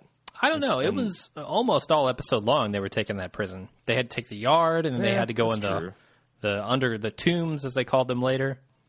Yeah, that's true. Anyway, it had moments of bringing up some of the major problems of society trying to rebuild from the apocalypse faces. As you guys touched on the Instant Cast, having to worry and watch for every single person who dies can be a tricky prospect. Just think about all the accidental or anonymous deaths that happen in this country alone. It boggles the mind on how the survivors would have to change their behavior, even if they manage to overcome this current zombie plague. Think of the people who get mauled by bears on hikes, buried in lock slides or avalanches, capsize in rafts on raging rivers, fall from cliffs, etc., etc. Even in recovered society, any of these things could lead to another outbreak. So you have to wonder what kind of rules would be established in the resurgent Romero or Kirkman-style rebuilt civilization. Maybe there's a story in there. Yeah, man. I'm really curious to see what happens with that, because he's right. I mean, even after you think you have this thing under control, everybody who dies is coming back. It could break out again very, very easily. Yep, you can't ever let your guard down. Jeff F. from New York says, I think as a setup episode for the rest of the season, it's pretty close to perfect and shows that the writing staff have learned what he's been saying all along: take the character development symbolism of Season 1 and 2 and combine them with the over-the-top zombie act from Season 3. I can get down to that formula. Dialogue is snappier, and it takes the characters that were normally wooden, such as Michonne, and gives them personality. Michonne actually laughing outside of the big spot with Daryl is a welcome change for her character. The woman leading Rick off to her camp allowed Rick to know that no matter how happy you are now, your actions will come back to haunt you. And I don't think the concept of having to deal with these disease outbreaks unrelated to zombie virus has ever been explored in a zombie survival situation before. Jim, you're the expert. Has this ever been explored in zombie fiction before? Has what ever been explored? Sorry, I missed that. The fact that you're having to deal with just outside of zombie outbreaks, just people getting sick and dying from normal mundane causes. Oh, that old thing. I don't know. I've never read anything like that, and I've never.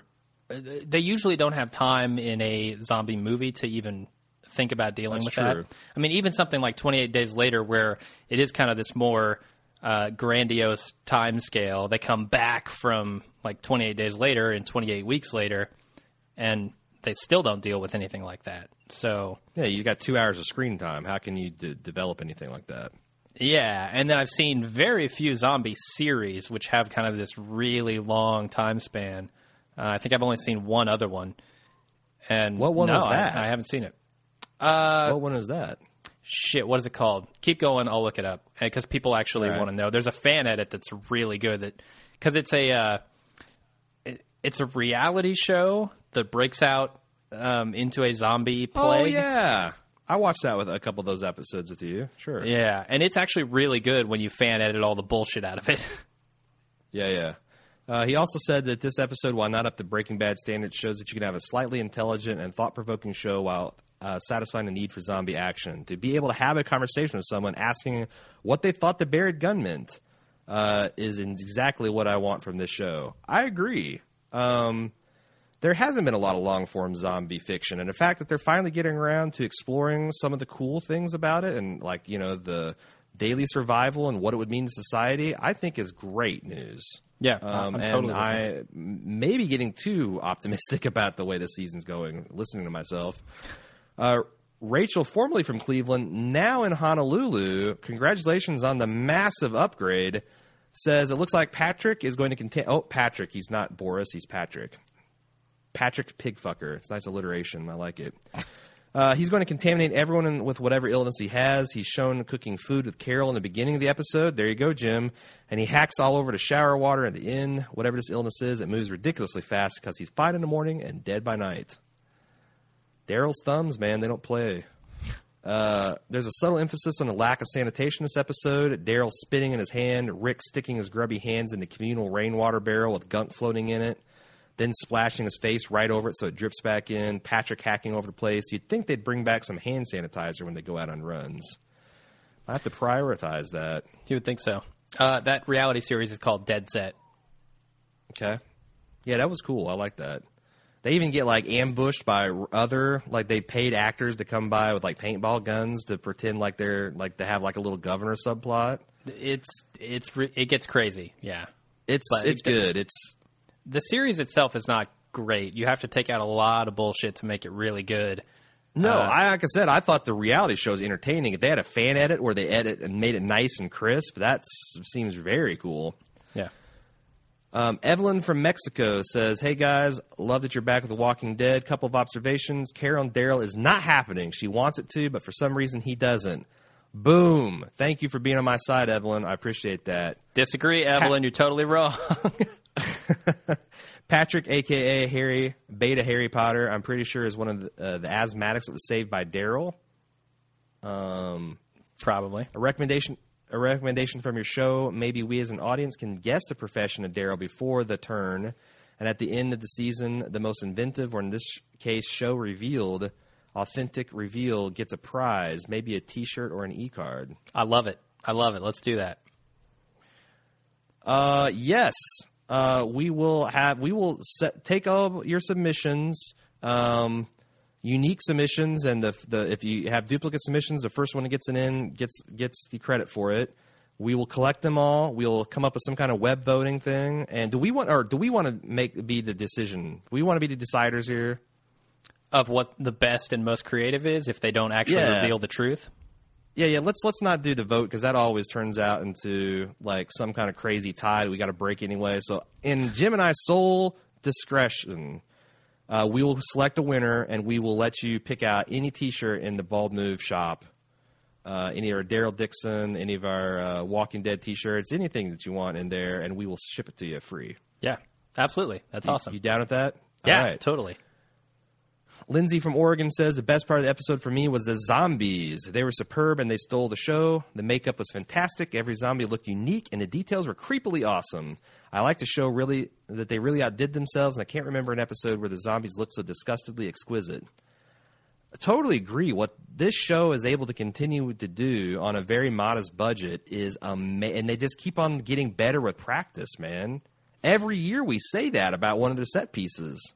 We do, and it's Greg Nicotero. I mean, this guy is the best in the industry at this stuff, and it shows.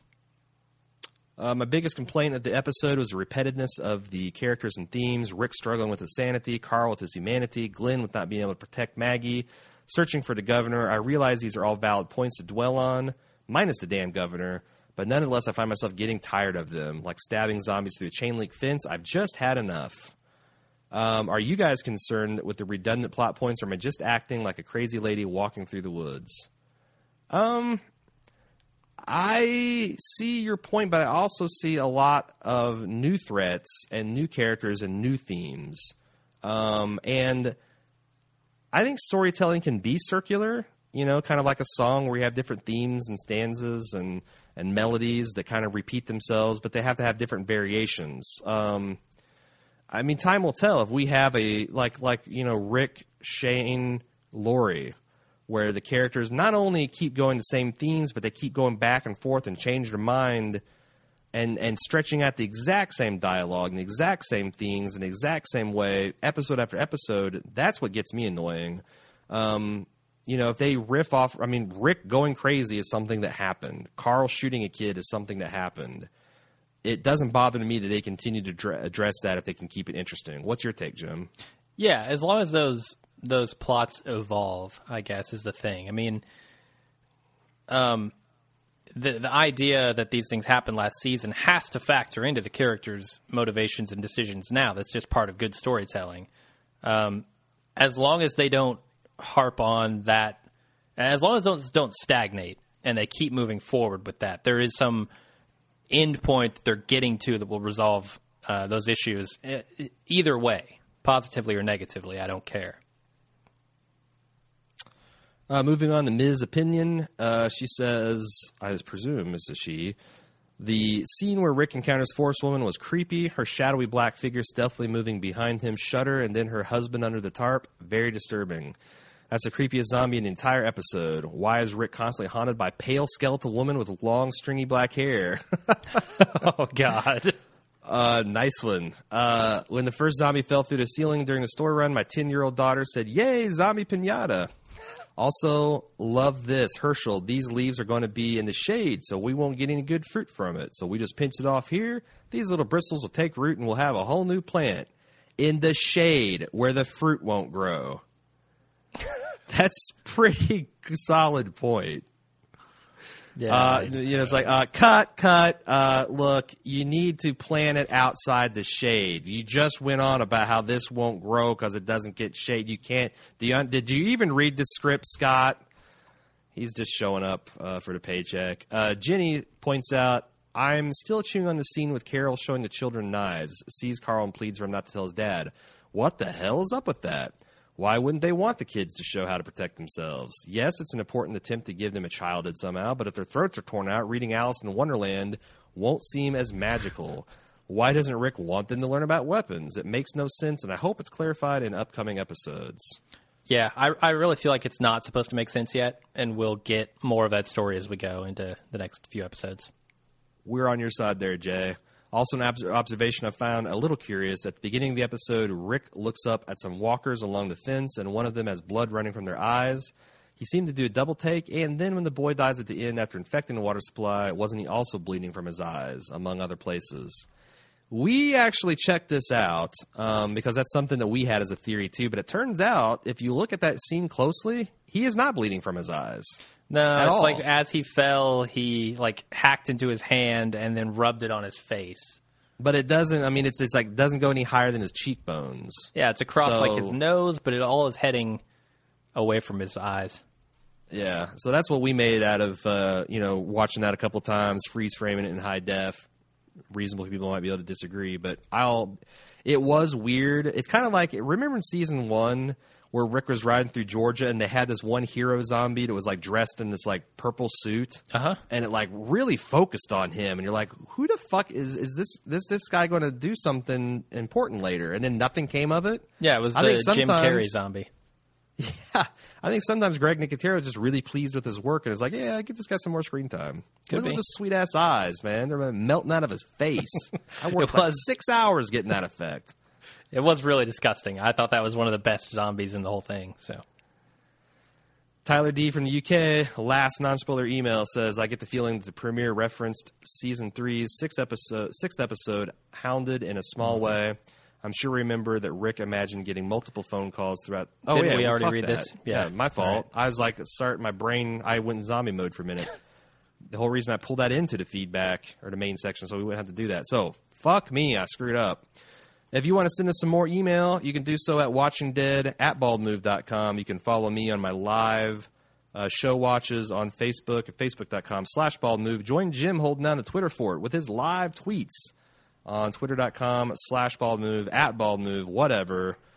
That's a main cast. We've got a little bit of spoilers. It's mostly going to be talking maybe some implications. We got a little note from Evelyn from Mexico. It's really minor, non-megawatt spoilers. So if you're up on the comics, you probably have no fear whatsoever. Otherwise, we'll see you next week. Yeah, absolutely. Thanks for joining us, guys. Until then, I'm Jim. And I'm Aaron. 24 hours for the Kickstarter. Get at it.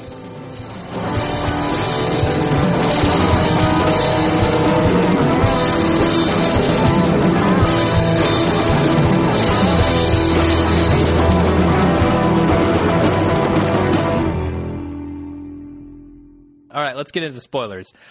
Yeah, and we're not doing the whole recap of the spoiler, the preview for next week. We decided that was dumb last year, and we're never doing it again. But what'd you think? I mean, it was kind of like one of those this season on Walking Dead. So they showed a whole bunch of episodes worth. I thought on the whole it looked very, very cool. Yeah, it felt like they gave away quite a bit. I mean, we know that there is going to be some kind of zombie outbreak within the prison, which I think we can safely say is from, what's his name, Patrick, dying? Yeah, maybe. I mean, we'll see. It could be multiple. Yeah, I mean, and then we know they're going to be challenging the fence as well. So a lot of zombie action from this season, I assume. Yeah, the fence stuff looks crazy. Let's just get right to Evelyn from Mexico. She asks, do you think baby Judith is going to die next episode? So baby Judith is on borrowed time. She died with Lori in the comic book. Okay. During the final assault on, this. So that's why I'm saying, like, we're off the page pretty far on the comic, because in the comic, the prison got overrun by Woodbury. They got overrun by zombies at the same time because the governor used, zombies to kind of penetrate the fence as well. Lori got shot in cold blood holding Judith, and they all died. So we've talked about how the baby is a liability in the zombie apocalypse. I don't know that applies this season because they seem to be setting up the prison to be a relative haven of safety. Well, there's also the idea that the governor is still out there, and I feel like maybe he's closer to the prison than we think, and Michonne is kind of going too far out. I mean, she's going 70 miles out. What if the governor is just rounding up zombies in the area and bringing them toward the fence? Yeah. That's possible. I'm super worried because I just wish they were following the comic book a little bit more closely, because I think that they have some really cool arcs in between, like after the prison. And I'm worried because it seems like the logical thing to do is for the governor, the thing that was keeping him relatively sane and relatively peaceful is the fact that he saw himself as this governor for this, town, and he had people to protect. Well, now that's all out the window. He's driven mad by his vengeance for his daughter. He's got his two most trusted lieutenants. I think that the logical thing was him to round up a band of psychopaths like himself and come back to the prison for vengeance. But that is kind of stepping on a later storyline in the Walking Dead comic, where they introduce a character called Negan, which is basically the governor on steroids. He's an openly amoral, violent psychopath that Rick's group has to contend with. And I don't know, man. It feels like that's where they're going with that character. And if they do that, then they can't do it later. It'll feel like I made a joke today with one of my buddies. We're talking. I'm like, the confrontation with the governor is going to at best feel like Death Star 2 from Return of the Jedi. Yeah. And if they do that and also preclude using the Negan plot, which is the current plot line, that's going to be really disappointing for me. So they kind of can't have both of those things happen.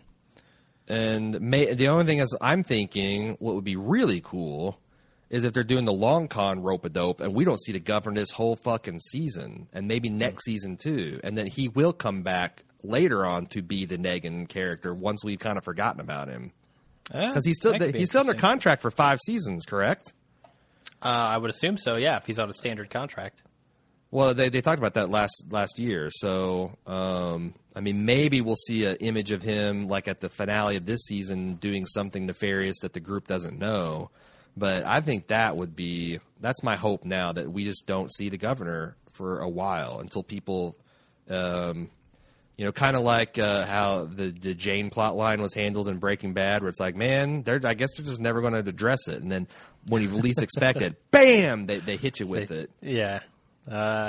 So that could be interesting. What would they do in the meantime? I mean, they can't stretch out the zombie threat this whole season, I don't think. Well, it would be interesting if like a herd of zombies overrun the prison. So instead of the governor driving them out, it's this mass of walkers that collapse the fences and all that. And maybe I almost wonder if that's going to be the mid-season finale. Okay, I could see that.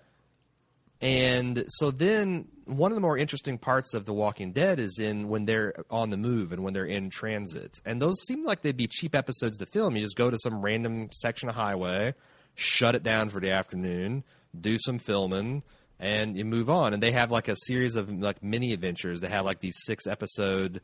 They you know, for example, again, if you're not up on the comics, turn off. But they deal with a band of what they call the Hunters. They're like cannibals. And there's a really cool segment with that. There's this interesting thing where they have to escort this guy who says he's working for the government to Washington, D.C. That leads into the modern storyline where they're dealing with big sections of humanity. They're starting to reboot civilization. Like, think of Woodbury, like 5 or 6 times as large and more and better run, and like a loose community of networks of cities like that. These shining beacons on the hill of humanity versus these bloodthirsty psychopaths that are kind of holding them in thrall.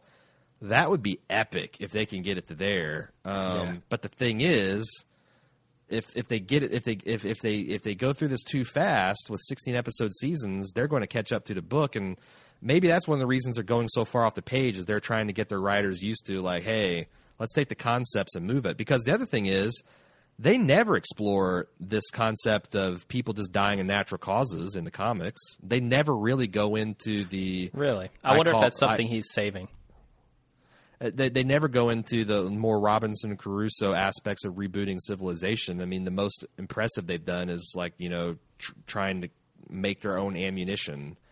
So I think there's a lot to mine there. It's just they have to either decide that they want to just have a clean break with the comic, which maybe that's what they're already doing, or they need to kind of pump the brakes and not stretch it out, like season 2 stretch it out, but don't be in a hurry to burn through the classics too. Yeah, maybe take some liberties with the story to kind of bridge the gaps between the sections of story, you know, to buy some time until they write some more. Right. I don't know. That's my thoughts. Anyway, it feels like a cast. I think so. So you're getting. You look like you're ready for sleepy time. So. Well, yeah, I still got to edit this thing and do a whole bunch of stuff. Oh yeah. So. I know what you mean. No sleepy time for me. All right. Well, let's leave it at that, and we'll see all the brave spoiler warriors next week. Don't forget, we're live Facebooking, live tweeting, and live instant casting as soon as the episode's up. So stay tuned at baldmove.com/video if you want some more of that. And thanks for everybody watching live with us. Hope it was entertaining, and we'll see you guys next week. Yep. See you later.